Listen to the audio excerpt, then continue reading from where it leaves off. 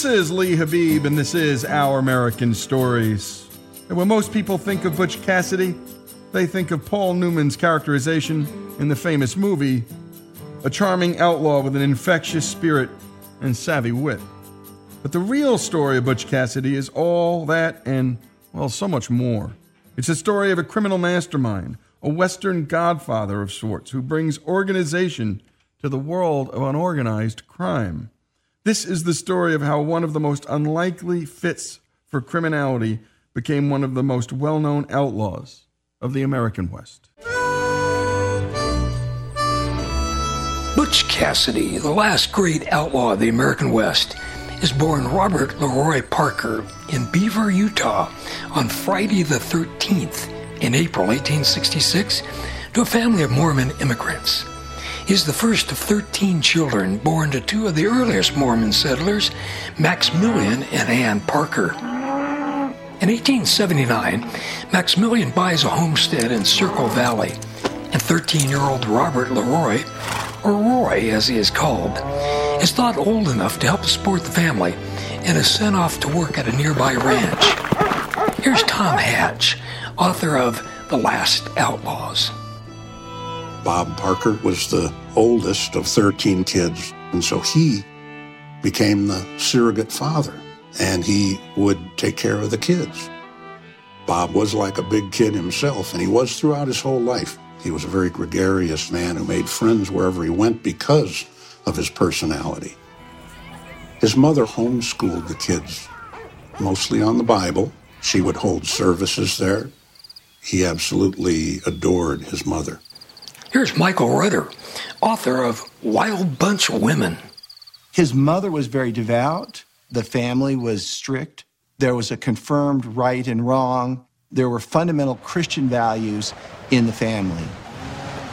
Gale force winds and droughts make life on the Parker homestead a struggle. Maximilian decides to homestead additional acreage in the valley, but rights to the new property are contested by another settler. By Mormon custom, the dispute is mediated by the local church bishop. The bishop awards the land to the other settler, who is thought more faithful to the church. Maximilian is furious. Young Roy is furious also. He feels the Mormon religion has been used to cheat his family out of their land. Roy sets out to support his family by hiring out again, this time at Jim Marshall's ranch. During Roy's second season at Marshall's ranch, he meets a man who would forever alter the direction of his life, small-time cattle rustler Mike Cassidy. Here's Utah historian Ken Verdoya. Mike Cassidy. He's a well-known horseman, and he's great with a revolver, an excellent shot and marksman. And Cassidy takes a liking to little Bobby Parker, teaches him how to really ride a horse, teaches him how to handle a revolver, how to become a good marksman. And more importantly, Mike Cassidy shows him how to cut corners. There's big cattle operations, and they'll never miss it if 1 or 2 or 10 of the herd gets cut away and goes to another place. And Robert Parker watched Mike Cassidy acquire cattle and horses in that fashion. In the summer of 1884, Roy Parker is 18 years old and full grown, stands 5'9" and weighs 165 pounds. He's described as friendly, good-natured, loyal, and generous. He also has an infectious grin and is a natural leader. A ranch cowboy says Roy can ride around a tree at full speed and put every bullet from his revolver into a 3-inch circle. Mike Cassidy has taught the kid well. His wrestling soon becomes known to the local authorities, though, and he leaves for the gold mining boomtown of Telluride, Colorado. Some claim the town got its name from a quick pronunciation of Telluride. For a young man seeking adventure, Roy has come to the right place. Rugged frontiersmen pack Telluride's famed saloons, gambling halls, and houses of ill repute. Here's historians of the Old West, Paul Hutton and Tom Hatch. Robert Parker goes to a world that couldn't be more different. This is the wild, boomtown world of the mining camp. So a lot of gambling, a lot of drinking, a lot of prostitution, a lot of young men, heavily armed and fueled by alcohol. He went in there with a Mormon mind, and within a week or two, I'm sure he'd been in every saloon there, and he learned how to drink with the best of them, and he gambled with the best of them, and he didn't feel comfortable in Mormon country, but he felt comfortable in Telluride. Roy lands a grueling job running a pack train of mules, hauling gold and silver ore from the mines to the mills. He soon wearies of the drudgery. Going in the mines each and every day, Robert Parker looks at that as a sucker's bet. You're coming out bone weary, you could die down there, and what have you earned at the end of the day? But on the corner is the San Miguel Bank. Roy, with two of his new friends, a lapsed Mormon named Matt Warner, and Warner's brother-in-law, Tom McCarty, pulls his first major criminal job, the robbery of the San Miguel Valley Bank of Telluride on June 24th, 1889. Now, most attempts at robbing banks in the Old West fail miserably because of poor planning, or no planning at all. Roy is undeterred by the odds against him, and for good reason. From the very beginning, he had a methodology. He wasn't just one of these wild riders like the movies make so famous. He was very methodical, he was very careful, he was very intelligent. Parker knew it's not just about where the money is, but knowing when it will be at its peak. When will the cash arrive? Who handles the cash? How many people are in the building at the time when the cash is at its peak? And more importantly than that, how will I make my escape? And when we come back, more on the life of Butch Cassidy, his story, here on Our American Stories.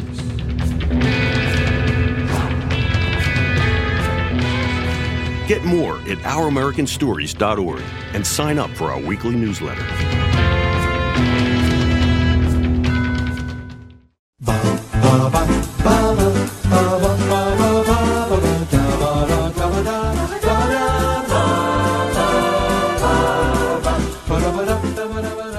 This is Our American Stories, and we continue with the story of Butch Cassidy. Roy Parker's accomplice, Tom McCarty, is an old hand at bank robbery, and he impresses upon Roy the importance of not only planning each step of the robbery, but also each step of the getaway. Several weeks before robbery, Roy will train and harden horses to be used in the getaway. Blooded animals are selected, grain-fed, and exercised rigorously. When the first relay is reached, Roy switches to thoroughbreds, able to maintain a swift pace over a long distance. If necessary, a second and a third relay of horses is used. This masterstroke will become Roy Parker's signature technique. The robbery of the bank at Telluride goes exactly as planned, and Roy and the others gallop out of town. Here's Ken Verdoya and True West magazine contributor Tom Ross. And this is the genius of Robert Parker. He had planned the escape even better than he had planned the holdup. This is the first of his great escapades where they wind up with big money. I mean, you walk away from a bank with $20,000. I mean, you're looking at what a cowboy might take him 5 or 10 years to make if he saved every penny. This is a serious crime. It's one thing to take a few cows or take a couple horses, but this is big-time robbery. There's no going back. There's no going back. Roy Parker knows his deed will break the heart of his pious mother and decides to deflect shame from his family. He drops a family name and begins using the surname Cassidy in honor of his mentor. He will later also add the nickname Butch and become known to history as Butch Cassidy. The steep canyons and unforgiving terrain that make up the 1,500-mile-long stretch of wilderness that runs from New Mexico to Montana is known as the Outlaw Trail. The series of hideouts on the trail are notorious, with the names Robber's Roost, Brown's Hole, and Hole in the Wall. One of the benefits of being a Western outlaw is space. The American West is vast. It's cut by canyons, mountain ranges, river trails. A lot of places, there's only one way in, and so it's easy to guard. It's easy to see who's coming. And so these become natural fortifications for the outlaw bands to hide in. And if you're a lawman, and especially if you're just a civilian posse, you're not going in there. It's suicide. In 1890, Butch moves up the Outlaw Trail to the Wyoming hideout, Hole in the Wall. In April 1892, a couple of lawmen arrest Butch for being in possession of 3 stolen horses. Now, Butch claims he purchased the horses fair and square, and that seems to have been the case. However, the man he had purchased them from had stolen the horses. In July 1894, he is sentenced to 2 years in the Wyoming State Penitentiary. After serving 18 months, Butch applies for a pardon. William Richards, the governor of Wyoming, asks Cassidy, "Will you give me your word that you'll quit rustling?" Butch replies, "Can't do that, Governor, because if I gave you my word, I'd only have to break it. I'm in too deep now to quit the game. But I'll promise you one thing. If you give me a pardon, I'll keep out of Wyoming." Well, Cassidy's frankness wins over Governor Richards. The governor signs the pardon, and in January 1896, Butch Cassidy walks out of the penitentiary a free man. If Butch Cassidy was a minor outlaw before he went to prison, upon his release, he is determined to make a name for himself. Butch begins to gather together a group of outlaws who will become known as the Wild Bunch. Here's Cassidy biographer W.C. Jameson. Cassidy referred to the group not as the Wild Bunch, but as the Train Robbers Syndicate. Now, this suggested a level of organization and perhaps a certain level of sophistication among this outlaw that cuts above the average outlaw of the day. Among this band of strong personalities, Butch is the clear leader. There was no job that he couldn't do. I think the others in the gang recognized his competence, recognized his leadership, and thought that with this guy, we're going to be able to do some cool things. Butch handpicks each member of the gang and expects the best from those who ride with him. The core members include William Elsie Lay, Harvey Kid Curry Logan, Ben the Tall Texan Kilpatrick, Will News Carver, and lastly, the 21-year-old introvert Harry Longabaugh, the man known to history as the Sundance Kid. Sundance was born Harry Longabaugh, about 30 miles north of Philadelphia, and he grew up basically on the canals. He would work probably 20 hours a day sometimes, and he would walk 25 miles each day. But Harry had dreams. He paid $1 whole for a library card, which was quite a bit of money at that time to a poor boy. And he read these pulp novels about Jesse James and Buffalo Bill. This is where dreams of the West came into his head.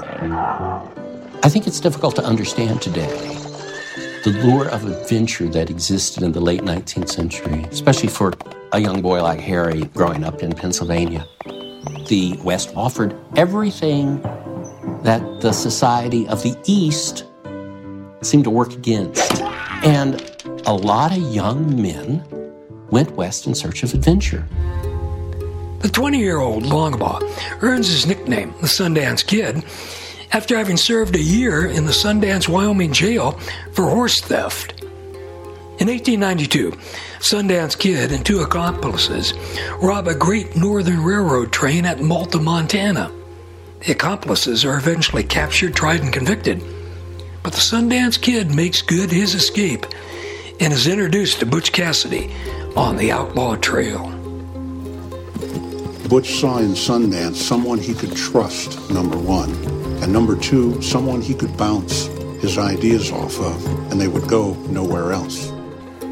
Butch Cassidy's first robbery following his release from the Wyoming State Penitentiary occurs in August 1896 at Mount Pelier, Idaho. As usual, Butch's caper is conducted with impeccable execution, a breathtaking escape, and not a single dead body. They get away with more than $7,000, something like $250,000 in today's money. Butch understood one simple premise. He didn't have to kill people. Some would go into a robbery and kill just to silence voices.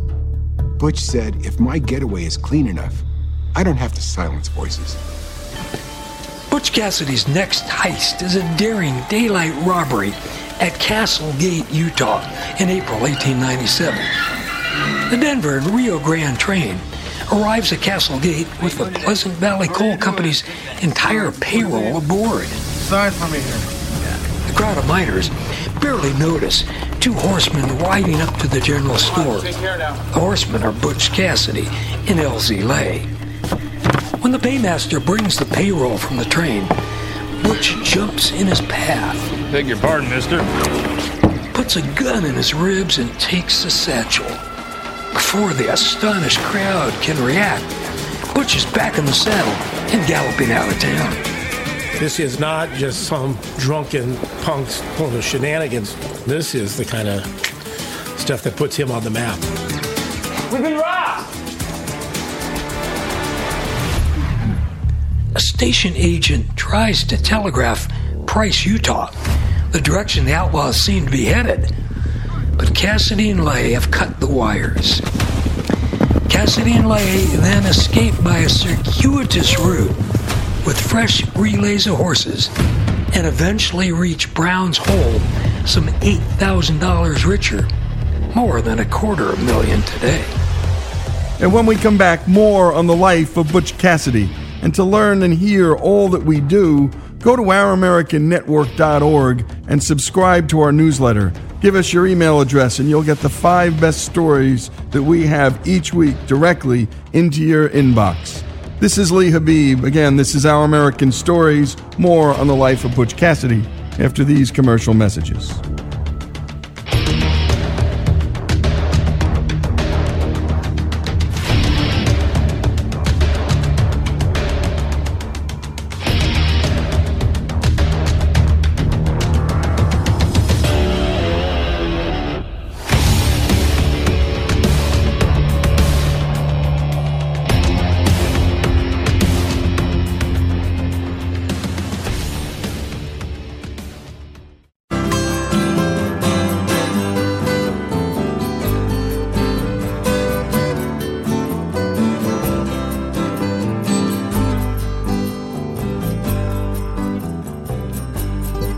This is Our American Stories, and we last left off with Butch and his boys returning to their hideout on the infamous Outlaw Trail. Let's return to the story and find out more about this Old West den of thieves. Along the Outlaw Trail, you have people that become the backbone of the Wild Bunch. They're the ones who provide the horses. They're the ones that offer a meal when they're on the run. These are the people that many times are able to keep their farms or their ranches because of a few $20 gold pieces that are dropped behind by Butch and Sundance as they make their way. By 1898, news of the charismatic Cassidy and his Wild Bunch began to make headlines from San Francisco to New York. But along with their success, as America approaches the 20th century, the once wild and free West is being transformed. 30 years of unprecedented expansion of fast transportation and communication systems have connected the settled and civilized East with the once wild and woolly American West. Powerful railroad executives, mining barons, and cattle kings are tired of being robbed by Western outlaws and turn to a powerful ally to impose their own brand of law and order, the Pinkerton National Detective Agency. Here's historians of the American West, Marshall Trimble and Andrew Nelson. They were a private detective agency, therefore they weren't bound by the laws of regular lawmen. Bribery, deceit, nothing is off the table for the Pinkertons. And they are just as, if not more sophisticated than Butch Cassidy. They also have assembled a crew of diverse talents. Founded 50 years earlier by Scottish immigrant Alan Pinkerton, the agency is America's first private detective outfit for hire. Pinkerton's logo, a simple, unblinking eye underlined by the words, "We never sleep," adds a new term to the American lexicon, private eye. Alan Pinkerton pioneers the use of undercover agents and webs of informants. During the Civil War, he is even recruited by Abraham Lincoln to run spy operations for the Union Army. The Pinkertons have over 2,000 full-time agents and 30,000 paid informants and part-time regulars. Their standing force is larger than the standing force of the United States Army at its time. And they get called out to bring justice to the American West. The Pinkertons embodied the modern age. They brought everything together: memoranda, files, regional offices, photography, everything. Butch and his wild bunch are now wanted dead or alive. But as usual, Butch has planned ahead, keeping an attorney on retainer to protect him and his men. Douglas Preston is Butch Cassidy's lawyer. Whenever any of the wild bunch gets in trouble, it is Preston who defends them, usually with success. Preston later becomes a state legislator and then the Attorney General of Wyoming. Preston says that once upon a time, during a saloon brawl, Cassidy saved his life, and in gratitude, he promised to defend Butch whenever the need should arise. Now, after the Civil War, outlaws began targeting trains, starting with the Reno brothers in 1866 and followed by others such as Jesse James and Sam Bass. They make quick work of railroad express cars packed with money and lumbering through remote locations far from local posses. Most train robberies were successful. Everybody knew that. Banks got a little more difficult, but trains were fairly easy to rob because they hadn't put armed messengers on them. They hadn't taken any precautions whatsoever with security. Butch and his train robber syndicate pulled their first train robbery in the desolate countryside of Wilcox, Wyoming in June 1899. The flyer is coming down the tracks. They're about ready to cross a wood trestle bridge. And we see a couple guys with a lantern shaking it back and forth to stop the train. Usually it meant a washed out track or damaged track ahead, and the train should stop. Any engineer in his right mind goes, we got to lock up the brakes. The train stops before the trestle. The people on the train are nervous. We don't stop trains in the middle of the desert, but it just happened. The engineers thought that the bridge might have been washed out. Little did he know that these were robbers up on the tracks. They pull apart passenger cars, separate them from the engine and the car which carries the safe. Butch and the boys then surround the express car and shout to the messenger inside to open the door. Ernest Woodcock replies, come in and get me. Is it a dud? Butch answers by lobbing a stick of dynamite under the car. Not a dud. The blast blows out one side of the car. Woodcock is thrown the entire length of the car and knocked groggy. Harvey Logan jumps into the car and puts a revolver to Woodcock's head. Butch yells at Logan, "Let him alone. A man with his nerve deserves not to be shot." The gang then blows the safe apart with still more dynamite. Too much, in fact. Bonds and money are blown everywhere, and the outlaws have to scurry about to gather together some $30,000 in loot. All right, boys, we gotta go. That's around $1 million in today's money. It's the most spectacular robbery the West has ever seen. A few hours later, a special train is dispatched to the scene from Cheyenne, 120 miles away. The train carries railroad detectives, Pinkerton detectives, and a posse with horses. The lawmen rendezvous at Wilcox and then set out upon the trail of the Wild Bunch. Here's historian David Eisenbach. If they could nail Butch Cassidy, no matter how much money and resources they devoted to this, the fame of the agency would become so great that it would pay off in the long run with other jobs that they would get. And they would literally go to the ends of the earth to do it. The Pinkertons put two of their best operatives, Charlie Siringo and W.O. Sales, on the assignment.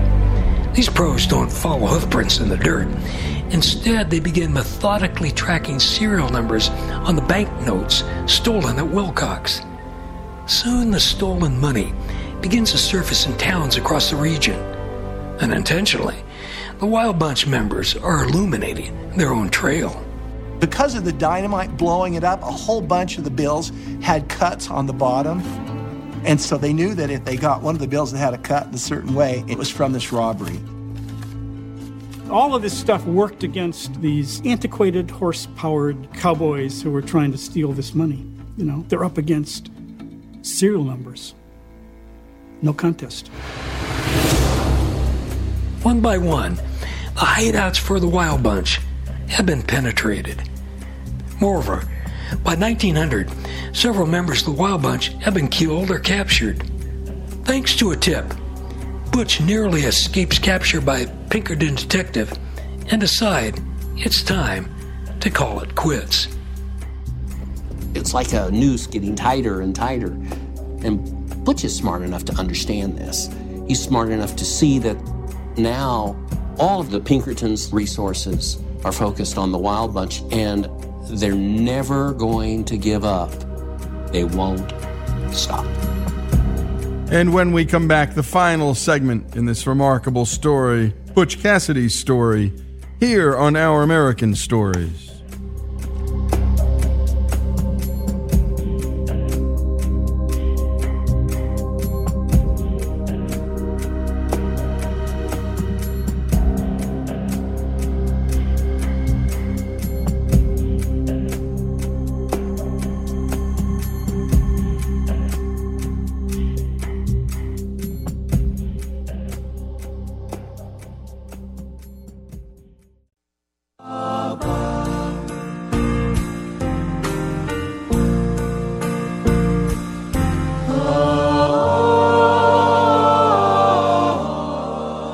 Continue with Our American Stories, with the Pinkerton National Detective Agency dedicating all of its resources towards the capture of outlaw Butch Cassidy. Butch is forced to get even more creative. Let's return to the story. Working with his lawyer, Douglas Preston, Butch agrees to meet with Union Pacific representatives to negotiate a truce. The railroad will drop charges against him in exchange for him working as a railroad express guard. To avoid any chance of treachery, Butch asks that Preston bring the railroad officials to the remote Lost Soldier stage station at the base of Green Mountain in Wyoming. The railroad contingent, who are ready to make a deal, Well, that contingent is delayed en route by a storm, and when the hour of the rendezvous comes and goes without Preston and without the Union Pacific representatives showing up, Butch is left alone and thinking he's been stood up, or worse, set up. In what would have been a historic meeting, Butch becomes impatient and leaves behind an angry note. "Damn you, Preston, you double-crossed me. I waited all day, but you didn't show up. Tell the UP to go to hell, and you can go with them."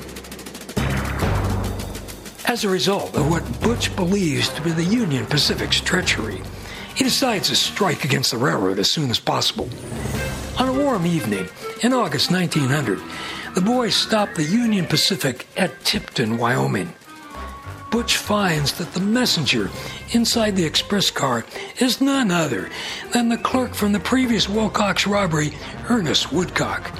Again, the brave messenger refuses to open the door.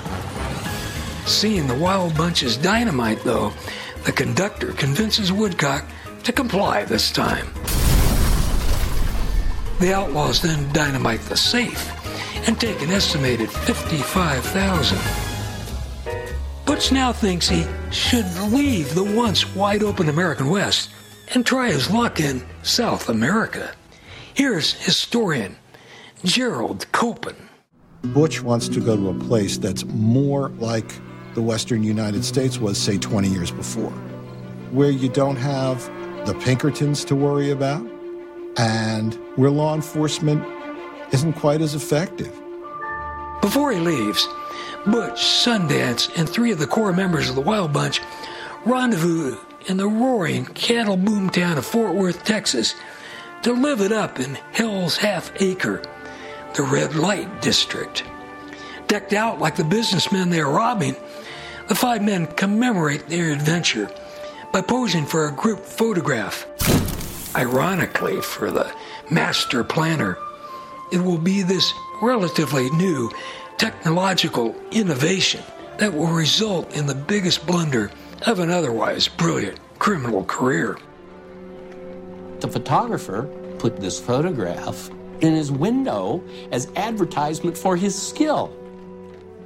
Unfortunately, a local lawman goes by, recognizes one of the boys in the photo, and soon that photo is circulated throughout the Pinkerton Detective Agency and throughout the West. They made flyers with pictures of Butch Cassidy, the Sundance Kid, all the Wild Bunch. They plastered those pictures up everywhere, and they had them in the hands of all their operatives. Now, indeed, you couldn't escape the eye that never slept, because it really had you. Butch splits up the gang, and by February 1901, Cassidy, Sundance, and his mysterious girlfriend, the absolute knockout Etta Place, spend several weeks living the high life in the modern metropolis of New York City. From there, they leave on a steamship for Argentina. It seemed like they had a chance to start over, to reinvent themselves. The old days are over. Butch and Sundance get out just in time. 2 years after Butch and Sundance leave for Argentina, Edwin Porter's The Great Train Robbery, one of the first motion pictures, is captivating New York audiences in 1903. By 1903, the story of the Wild West, the story of Butch and Sundance, has already become fodder for mass entertainment. So famous is the Wild Bunch that Buffalo Bill Cody, in his Wild West show, which is playing not only all across America, but to the crowned heads of Europe, features one of their train robberies. I mean, I think to the American public, Butch and Sundance are gone. It's over. That's why they're making movies. It's a show. It's a show now. In the winter of 1903, Pinkerton informants in Pennsylvania intercept a letter Sundance sends to his family. In South America, Butch Cassidy may have forgotten about the Pinkertons, but the Pinkertons certainly had not forgotten about Butch Cassidy. You'll have to enter this, please, son. Yes, sir. They were still employing every tool and every method at their disposal to bring him to justice. That included intercepting mail. I need to send a telegram to Argentina. Butch Cassidy has been cited. On the run from Argentine authorities and Anita Cash, Butch and Sundance return to what they know best. Along with Etta Place, they take $10,000 from the National Bank in Central Argentina and $20,000 from a bank in Rio Gallegos. In 1907, Etta Place returns to the United States for medical treatment, and Butch and Sundance rob a mule train with a payroll for the Alpoca mine in southern Bolivia. Within hours of the heist, the telegraph wires begin humming. Even in the wilds of South America, the civilizing forces of westward expansion have caught up with Butch and Sundance. Every town in the area is supplied with descriptions of what they call banditos yaqui. Butch makes the mistake of taking not only the gold, but also a big silver gray mule. Sometime later, Butch and Sundance ride into the village of San Vicente, where a hotel owner recognizes the mule and grows suspicious. While his wife prepares a meal for Butch and Sundance, he rides to alert a nearby troop of Bolivian cavalry. He led 3 people down to this home. One of the soldiers went onto the patio, drew his weapon. Butch saw his silhouette through the window and pulled out his 6-gun. Shot the guy dead. First person, the only person that Butch ever killed. Meanwhile, the word goes out, and other residents of the town, heavily armed, now come to surround the house. They're surrounded. They're not going anywhere. There's no way they're getting out of there. The shooting becomes general. Butch and Sundance had put their Winchesters and extra ammunition across the patio, and now Sundance makes a dash for them. He miraculously gets to the rifles and ammo unscathed, but on his return dash is hit by several rounds and drops to the ground. Butch runs out and drags him back to cover. The two continue fighting, but Sundance is fading fast and dies. Butch has 1 round left. With that last bullet, he shoots himself. Butch Cassidy, the one-time Mormon boy named Robert Leroy Parker, is dead at 42 years old. The two are laid to rest in unmarked Bolivian graves, but there are some who believe these famous outlaws had not yet met their end. Almost immediately, stories began that they hadn't been killed in Bolivia. We don't want the outlaws to die. We certainly don't want them to die the way Butch and Sundance died. As wild as they were, as bad as they were, still represented something that Americans embrace, that wild freedom. And when they're gone, the Wild West is gone. And great job, as always, to Greg Hengler, and thanks to Roger McGrath. He's the author of Gunfighters, Highwaymen, and Vigilantes, and we so appreciate his voice and are grateful for his storytelling. And we did this story because on this day in history, in 1908, Butch Cassidy was born. And all of our This Day in Histories are brought to us by the great folks at Hillsdale College. A fine place to study all the things that matter in life, all the things that are beautiful in life. And if you can't get to Hillsdale, Hillsdale can come to you and your family. Go to hillsdale.edu. That's hillsdale.edu and sign up for their free and their terrific online courses. And while you're at it, remember, you can get our free newsletter at ouramericannetwork.org. Sign up and we'll send you our 5 best stories each week. And most important, tell your friends, tell family members, folks at your church, at your workplace, about our show. We're trying to tell the story of America to America, about our past and our present, because in the end we believe that knowing our past Well, it informs our future. This is Lee Habib. This is Our American Stories, the story of Butch Cassidy. The rest of the story here on Our American Stories.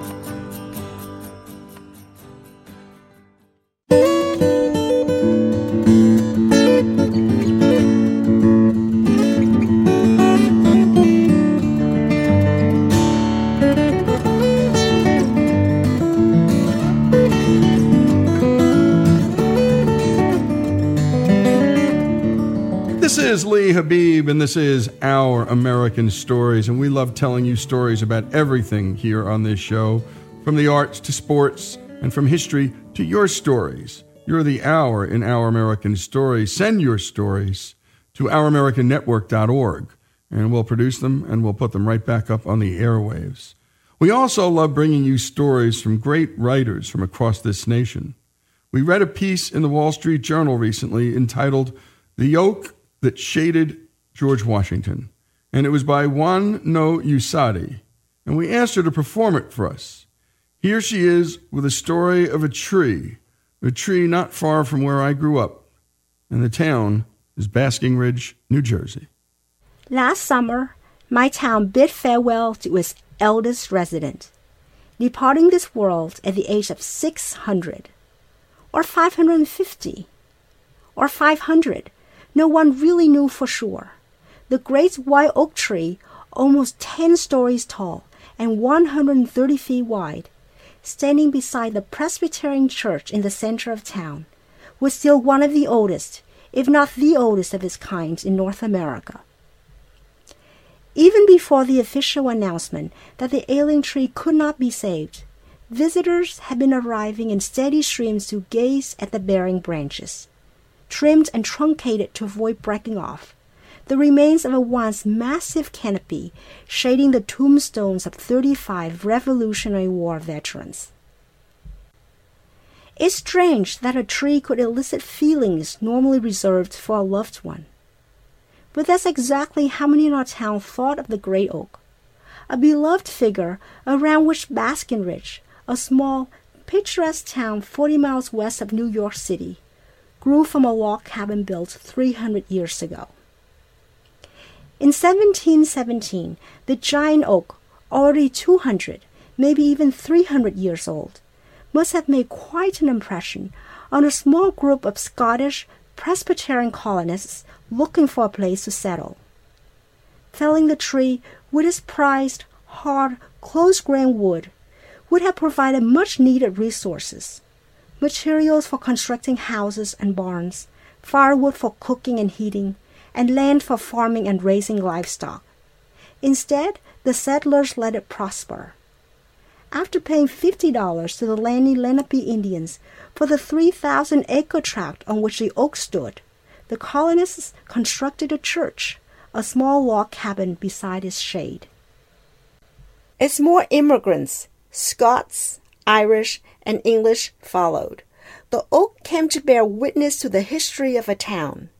In 1740, the famous English evangelist George Whitefield spoke to a gathering of more than 3,000 people beneath the tree, spreading the gospel of the Great Awakening. A few decades later, George Washington and his men en route to battle would rest under the same shade. The oak was there for the dawn of a new nation. Beneath the gnarly bark, the historic tree's longevity warped one's sense of a lifetime, reminding us that we're all passers-by in this land. Yet inside our small town, a sense of belonging grows with time. 11 years ago, when my family moved to Basking Ridge, I was often greeted with, "You're from Texas?" The question was reminiscent of one I had heard from 30 years earlier. You're from Vietnam? But just as my refugee family would eventually find a foothold in a new country, my young, fully American family would discover our place in a new town by sharing in its aspirations and contributing to its successes. The prosperity of our town and nation is a testament that others have traveled similar paths of assimilation. As each wave of immigrants builds on the work of those who came before and adds its own mark, the community invariably evolves. What endures are America's core values: humility, hard work, and tolerance. The result is a land that grows materially wealthier and culturally more diverse. Over the years, our town had doted on the aging tree, nursing it back to health after war, storms, droughts, diseases, among other traumas. Through it all, the oak remained steadfast, seemingly immortal. Still, life is precarious, particularly for a 600-year-old. Emerging from the winter in 2015, the oak sprouted leaves only in the lower branches, leaving a gaping hole at the top of its crown. Experts sought to reverse the decline as the town held its breath, but it became apparent that the tree couldn't be saved. In time, the sense of loss in Baskin Ridge turned toward talk of renewal. In the spring of 2017, a 25-foot baby oak, which had grown from the gray oak's own acorns, was transplanted on the church's grounds. Sometime after, the town finally cut down the great patriarch, leaving a palpable void at the heart of a town and that of its residents. Today, people still visit the site where the oak once stood.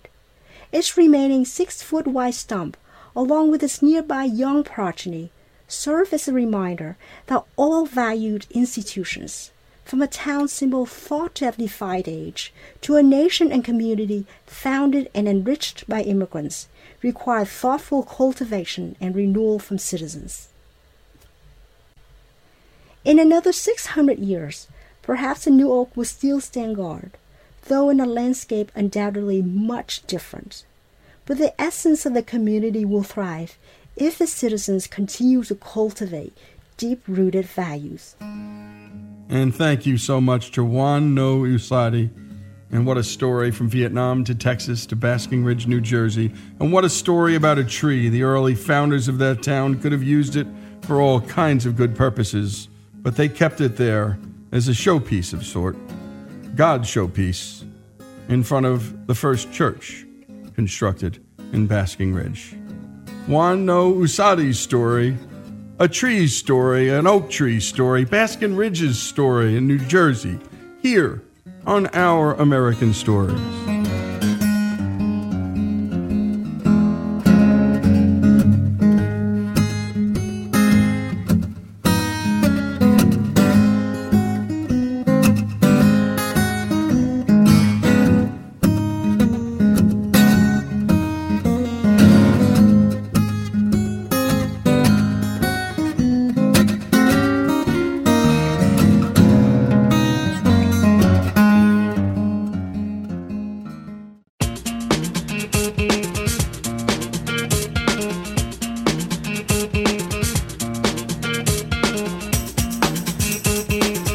This is Lee Habib, and this is Our American Stories. And we love having authors on the show. And today we have Bruce Feiler, who writes the This Life column for the Sunday New York Times. He's also the author of 6 consecutive New York Times bestsellers. He's known for writing about what he's experienced, and his new book, The First Love Story, Adam, Eve, and Us, is no exception. Yeah, I'm the father of soon to be 13-year-old identical girls. I have a working wife, and that means I spend a tremendous amount of time in my life talking about what we all talk about, which is the changing roles of men and women. And like everybody else, I'm sort of trying to figure out the rules of relationships. But so much of our contemporary dialogue is about technology and what's happening at the moment. But I spent a lot of time in the ancient world, right? I've written, 4 books about the ancient world, Walking the Bible and Abraham, and I kept thinking, is there nothing from the past that can't be preserved as we talk about this today? Are we throwing out all the old rules? So my wife was on a business trip to Rome, and we decided to bring the girls along. I think at the time they must have been about 8. And I'm the one who had the genius idea that let's take them on day 1, jet-lagged, exhausted, to the Vatican, right? See some art, get some culture. It did not go very well. Like, our feet hurt, and why are there carpets on the wall, and why are all these naked statues here? So I'm like, come on, girls, we're going to go to the Sistine Chapel. So I push them, take them into the middle of the Sistine Chapel. I'm like, look up, I'm going to blow your mind. And they look up, and one of my daughters looks at that image that you mentioned. And by the way, that's an iconic image for a ton of reasons, not least of which no one had really shown God in his full body, the beard. All of that was actually new from Michelangelo. And she looks up and she says, well, why are there only men in that picture? I was like, oh, my word. What am I in for? And then my other daughter looks up and says, well, wait a minute. Who is that under God's arm? Is that Eve? And I have to say, my mother is an art teacher, but I had never really noticed that about that figure before. And that's when I realized, oh, my gosh, one story has been at the center of men and women and relationships for 3,000 years, right? And for some, it may be fact. For some, it may be science. Whatever it is, this story has been there. And what if I look at this story and go back sort of on this great scavenger hunt across time, looking at the story of Adam and Eve, and maybe it can tell us, as crazy as it seems, something about relationships today. And you took your time on this book, as you always do, Bruce, and we love that. And it sounds like you had a heck of a time telling the story. You did a lot of traveling, and a lot of geographic travel, but also time travel. Talk about both of those things. Well, I mentioned earlier that I had done Walking the Bible, and Walking the Bible, and I did it twice, once for the book and once for the PBS series. Walking the Bible was sort of a journey across space, if you will, but in the same time period. As you know, I retraced the 5 books, and so I climbed Mount Ararat in eastern Turkey, looking for Noah's Ark. I crossed the Red Sea. I climbed Mount Sinai. I tasted manna. But all of that was going to places in the ancient world, reading the stories and seeing what they could tell us today. It was pretty clear that there were not that many places to go regarding Adam and Eve in the ancient world. I've actually been to the Garden of Eden in Iraq, and that story is recounted in the first love story. But what really allowed me to sort of, because I'm really an adventure person. I'm an experientialist, I like to say, because I like to go places. And so what really unlocked it was realizing that this story, every significant artistic and creative figure in history, and every generation has grappled with this story. So when I realized I could go to Jerusalem, I could go to the Sistine Chapel, I could go to the Galapagos, where even Darwin confronted this story. I could go in the footsteps of Milton in London with Paradise Lost. I could go to Hollywood, where Mae West made this incredible, iconic rendition of Adam and Eve on radio that was totally scandalous in the 1920s. And so this was a journey not just across space, but also across time, looking at how this story has been reimagined by every generation. And by looking at the story, we can really understand the history of love and that legacy that we all carry today. Let's talk about that original story in the Old Testament, that Adam and Eve story, and how you believe that story got altered by man over time, by men over time. So the first thing to say about the story of Adam and Eve is that it's not one story, it's actually 2 stories. And the second story, in some ways, has the iconic incidents that we think about with Adam and Eve. That's the creation of Eve from the rib of Adam, although it's not really the rib, it's actually the side. That's got the scene with the apple, but it's not really an apple, it's just called the fruit. That's got the scene where they're kicked out of Eden, but they're not really kicked out because God still extends his love, Cain and Abel, and onward. And that's the story that most of us think about. But there's actually an earlier story in Genesis 1 where God creates man and woman in a sort of a non-gendered, unified creation and then divides them in 2. And the reason that's important is in the first story, they begin with total equality. What's true for the man is also true for the woman. That's been lost over time for a lot of reasons, but the primary reason is basically organized religion got a hold of the story. And by organized religion, I should say, I mean men, got a hold of the story and kind of used the story as a way to dump on Eve. I think of this story as poor Adam and Eve. They are victims of the greatest character assassination the world has ever known. And basically, history basically Me Too'd Eve and sort of made her the scapegoat. And what happened over time is that first artists and then creative people, Michelangelo, I mentioned John Milton, Mary Shelley, and Frankenstein, and then the modern, women's movement kind of reclaimed Eve and kind of restored her to the role. Because kind of one of the kind of things that always fascinates me about contemporary religion is that it was controlled by men and they used it to basically subjugate women. But now, by every measure, women are more religious than men. And the only way that was going to happen was for women to basically reclaim the story and see themselves in the story, and that began with Adam and Eve. So basically, I see this as the original story, which has this equality, centuries of subjugation of women at the hands of organized religion, and then a slow, centuries-long reclaiming of the story so that Adam and Eve can stand as equals today, and as I sort of alluded to earlier, kind of critical role models for how we might relate to each other at this time, this kind of challenging time, and how men and women relate to each other. Now, a lot of folks don't think the Adam and Eve story started too well. You've already talked about the two stories even more, but a lot of people don't think it ended well. Talk about the ending, because in the end, I think this is what you focus on. It's a magnificent story, isn't it? Oh, it's amazing. I think that one of the things I see in the story, I refer to it as constancy. I see Adam and Eve starting together. I mentioned earlier that they were created together. Then they separate, right? Eve is not happy. She's bored, she's frustrated, whatever it might be. She goes off into the garden and she tastes of the fruit. And at that moment, she can separate if she wants, right? Milton has a great scene in Paradise Lost where Eve, upon eating the fruit, says, oh my gosh, I have all the power. This would be an incredible win for women, the female sex, if I keep this power to myself. And then she says, oh, but I love Adam so much. I miss him. I can't live without him. So she goes back. I see that as a separation and then a returning, okay? And then what does Adam do? He has this choice. Should he eat or should he not eat? He knows pretty well. He knows very well that he's not supposed to do this, but he's like, he chooses love, right? He chooses Eve over God, so to speak. He eats too, another coming together. And then they're kicked out of Eden, okay? At this moment, they could separate. The story could die right there. But they stick together. They have a child. Then they have a second child, so they have Cain and Abel. So, we should remember they're not just the first lovers and the first couple and the first love story, as the title of my book suggests, but they're also the first parents.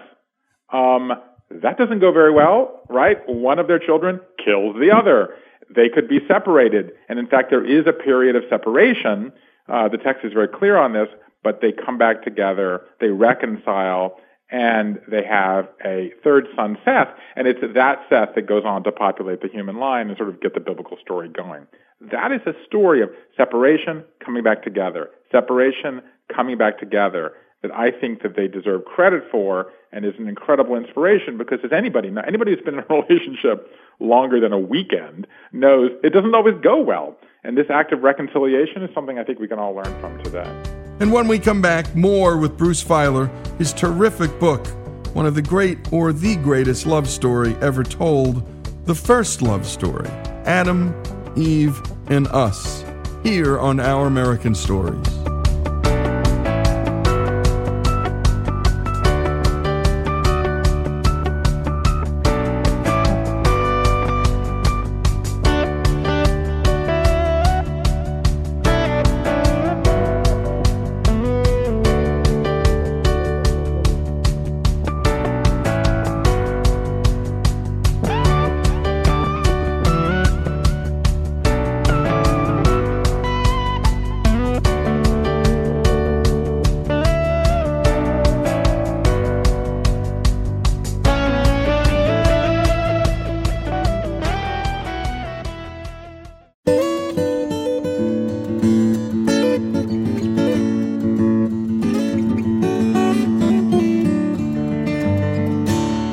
And we return with Bruce Feiler and his new book, The First Love Story, Adam, Eve, and Us. And Bruce, I want to quote from the book. The story of Adam and Eve has a similar oscillating quality.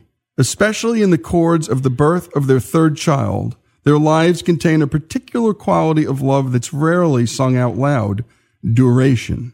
Students of infatuation, that period of intense awareness and obsessive immersion that often characterizes the initial phase of relationship, say it lasts a matter of months.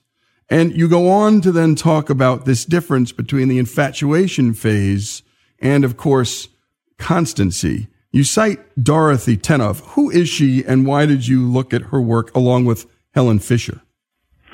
Well, I think that, Dorothy Tenoff back in the 1970s was the first person to write about that period of titillation and how kind of infatuation and how it's a short-term thing, and then it passes in, as Alan Fisher has said, into a kind of a long-term give and take. I mean, Helen Fisher said something quite interesting to me. She's an anthropologist who sort of put people in brain scan machines to look at who've been in long-term relationships, and she talked about how the people who were in successful relationships learn to have give and take, learn that they are in a shared story, if you will. And I think that what matters here about this, so my book is called The First Love Story, right? And I think that I feel in a profound way that Adam and Eve introduced the idea of love into the Western world. It doesn't begin in, France, as we were told, or the Middle Ages, or even in Greece, as some people say. It begins in the Hebrew Bible.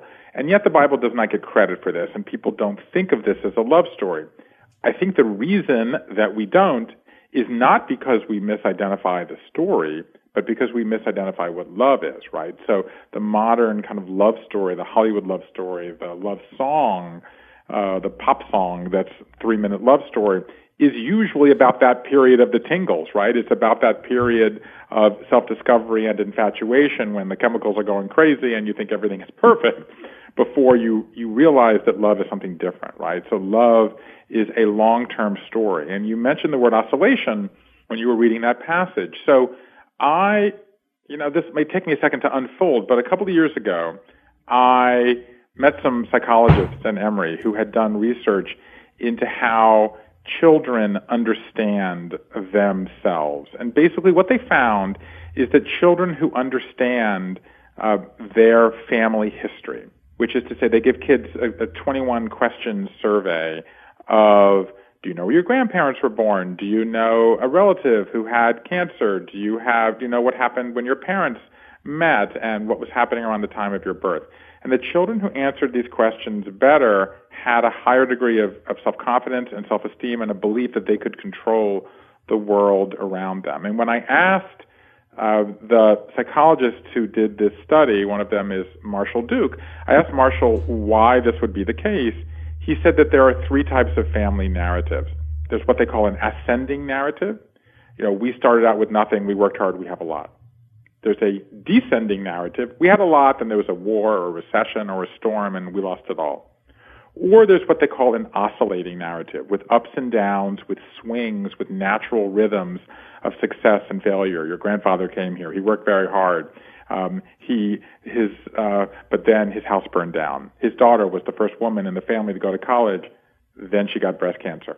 So children who understand that their history, their lives, their families have an oscillating narrative, understand that when they hit bumps in the road, that they can get through them. I wrote about this in the New York Times in a piece called The Stories That Bind Us. And I've written 15 books and hundreds of newspaper and magazine articles. It's the thing that most went viral in my entire writing career as people found themselves in this story. And that's why I used that word oscillating in the conjunction with Adam and Eve, because the story is oscillating. It's not an ascending narrative of they meet and it's all so wonderful and they go, and there was some, kooky little things and then they got to the altar and lived happily ever after. That's not what happened to Adam and Eve, and that's not what happens to any good relationship. Indeed. I want to quote further, quote, Adam and Eve asserted by their very actions that love is not just union. It is reunion. It includes by its very endurance some element of choice, and it encompasses by its very survival the necessity of progress. There is no love without time, and there is no love without respect for the other. And to have that, you must see the other not as higher or as lower. You must see the other as your equal. That's beautiful words, and that's straight out of the first real biblical story of love. And yet we don't see it that way. And you brought up the Cain and Abel moment, which I think is an equally powerful thing. Right? This is a deeply troubling, disturbing, sad, grief-stricken moment. Right? One of their children has murdered the other child, and I suggest if we ask for a show of hands of anyone listening to this conversation of what losing a child does to a relationship, most people would say that it destroys the relationship. And what's fascinating is that turns out not to be true. I spoke to a scholar who looked at 25,000 families who had lost children in the Northwest, including a lot who'd lost them in the Mount St. Helens volcano. And it turned out that only a handful of them broke up. And when I asked her why, she said because each party is grief-stricken after the loss of a child, and they're tending themselves, and they're so busy tending themselves that they often are not good at tending the other person. But after a while, they look across the table and they realize the only person who can understand what they're going through is sitting right across from them. And she used this beautiful language. She said that basically what they do is they write a new chapter in their lives. And that's really what I learned from all this time with Adam and Eve, which is that love is a story we tell with another person. It's co-creation through co-narration. I think of the scene in Hamilton when, let's remember what happened, when the second act of Hamilton, Alexander Hamilton has had an affair on Eliza and they're estranged, and then their son, Philip, is killed in a duel. And the most beautiful song, to my ear, in the entire musical is what happens after. It's called It's Quiet Uptown. The two of them, they are estranged, they come together, they start taking long walks, they go into the garden, they move uptown, and they realize in the end that they're the only ones who can understand. And there's this beautiful thing at the end of that song where the cast sings, forgiveness. Can you imagine? I mean, losing a child is unimaginable, and the only thing that is a big enough response is an act of imagination.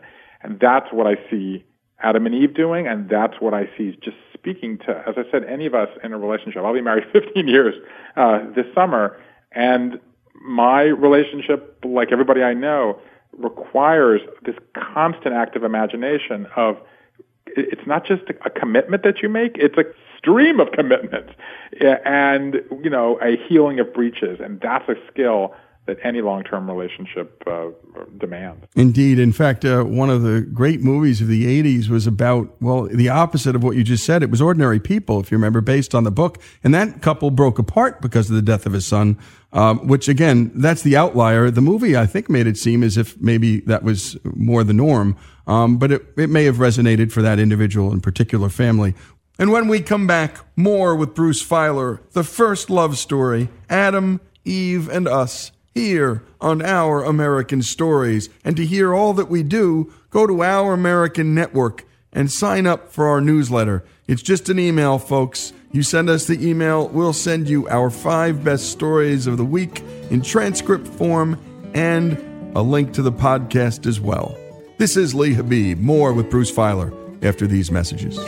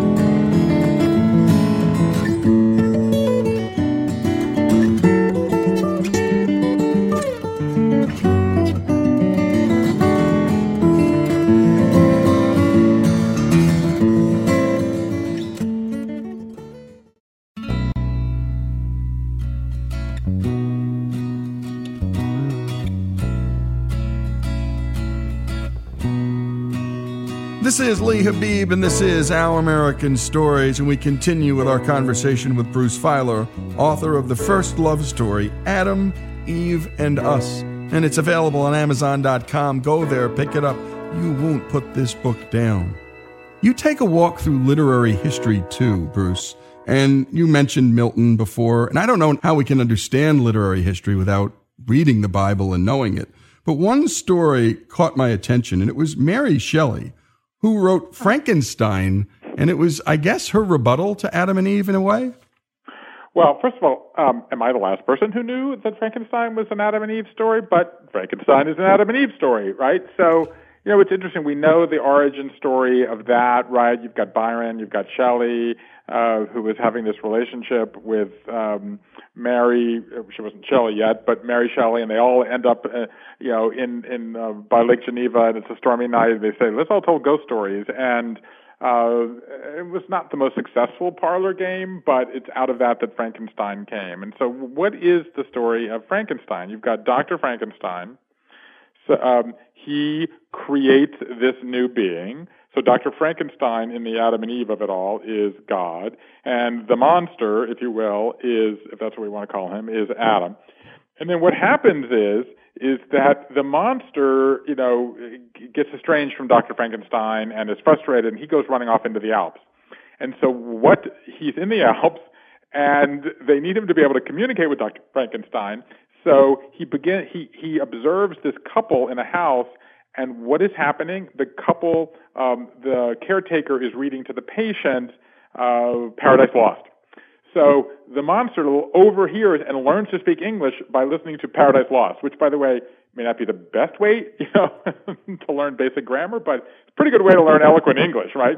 So the monster is listening to, the creature, whatever you want to call him, is listening to this and realizing, oh my gosh, I'm Adam. And so the monster goes traipsing back to Dr. Frankenstein and says, make me a woman. I'm Adam. I'm alone, right? That's the key thing in the entire story. One of the reasons the story resonates today is that when Adam is by himself, Adam looks up plaintively toward God, and God says, it's not right for humans to be alone.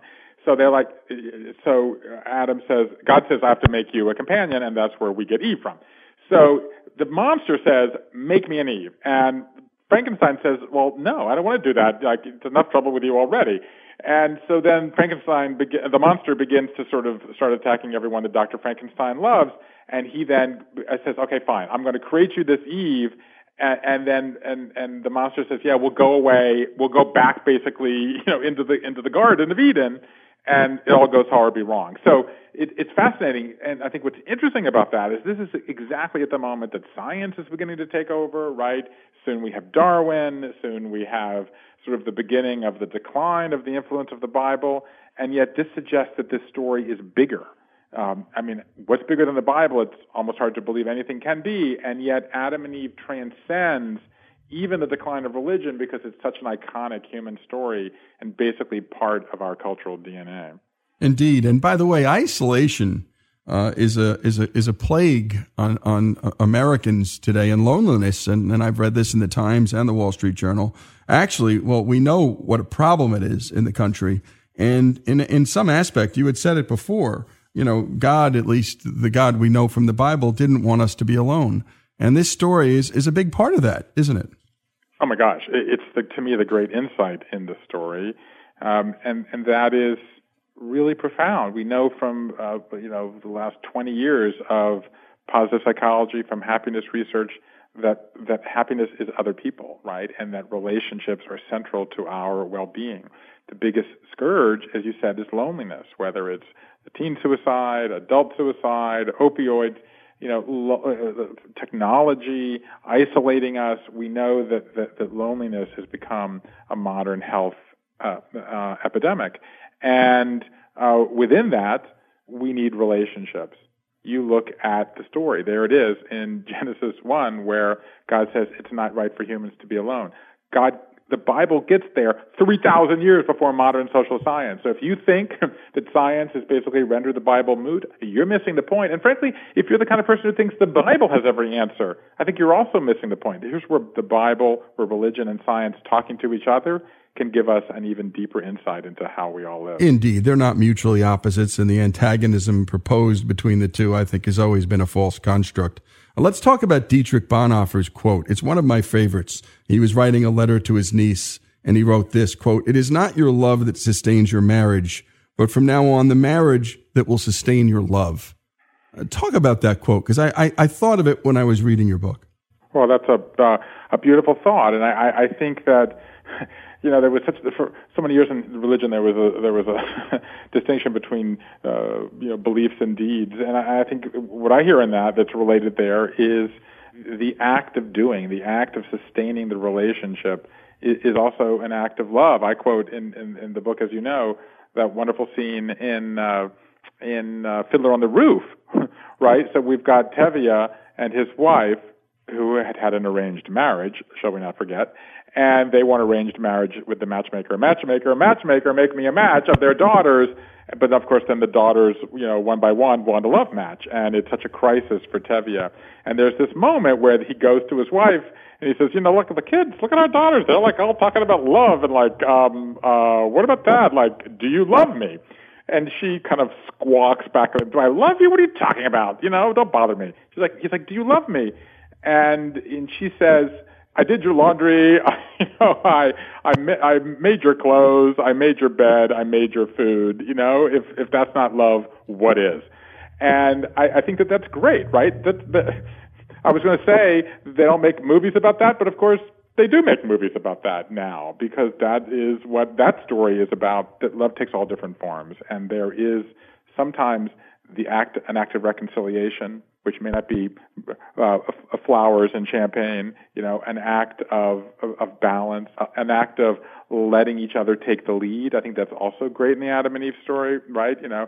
She's created from his rib, but he's the one who clings to her, right? He initiates the lovemaking that produces the children, but she gives them their name, and that's the source of power in the ancient world. So there's a wonderful back and forth. There's a wonderful constancy, as we were talking earlier. There's wonderful reconciliation, and lots of simple, small wins and small gestures that have kept this relationship alive, basically, for 3,000 years. Indeed. Let's return to where we started at the Sistine Chapel. You had a conversation there with an art historian, and it was beautiful. You asked her what we can learn from Adam and Eve, and she said this, quote, "That we're made for love. That's what the initial image shows. We're made out of love, and we're made for love." Talk about that. Why do we have love? Why do we need love, right? Animals don't have love, almost all of them. But we have it. Why? Because it is valuable to keep people together, to raise families, to create culture, because the family is the backbone of our lives, because it's what holds our civilization together, because we might all spin out and do what's best for me, what's best for me, what's best for me. The scourge of individualism is the other side of the loneliness. We all think we can go it alone. But going alone is challenging. And I think that we have love because it binds people together. It's good for raising children. It's good for our society. It's hard. It's difficult. It's not all roses and champagne, as we've been talking. But I think that what this story reminds us is that this is the first human story. All of the stories in the ancient world, they had a god, and a god created humans, or a god and a human. The Hebrew Bible, the book of Genesis, is the first book that has a man and a woman with a name at the origins of the human line. And the fact that there is a story associated with that, and the story itself has ups and downs, reminds us that we need love, that love is difficult, but that when it triumphs, it's good for everybody involved. Indeed, and there was free will in that garden, right? And there were choices and agency. Talk last about both of those things. Yeah, I mean, look, I'm working on a book now. I've been interviewing hundreds of people about their life stories, people who've had transitions and disruptions and reinventions. And I'm doing this thing I call it the Life Story Project, where I'm gathering stories, and it's really about how we live a meaningful life. And there are what I call the ABCs of meaning. The first is agency, and for sure Adam and Eve have that, right? Eve goes up. She eats that fruit. Adam eats that fruit. They have consequence. They have those children. They come together and have the third child. There's a lot of agency. That's the A of the ABCs of meaning.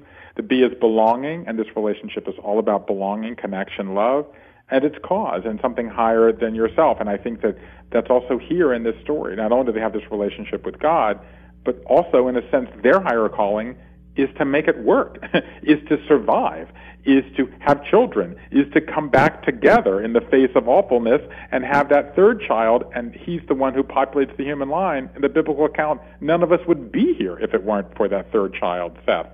So it reminds us that we all need the ABCs. We need agency ourselves, we need relationships, and we need something bigger and higher than ourselves.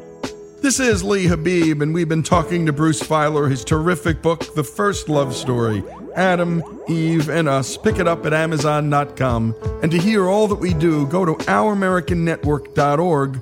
Sign up for our newsletter. All we need is your email, and we'll send you our 5 best stories each week in transcript form and in audio form. That's OurAmericanNetwork.org.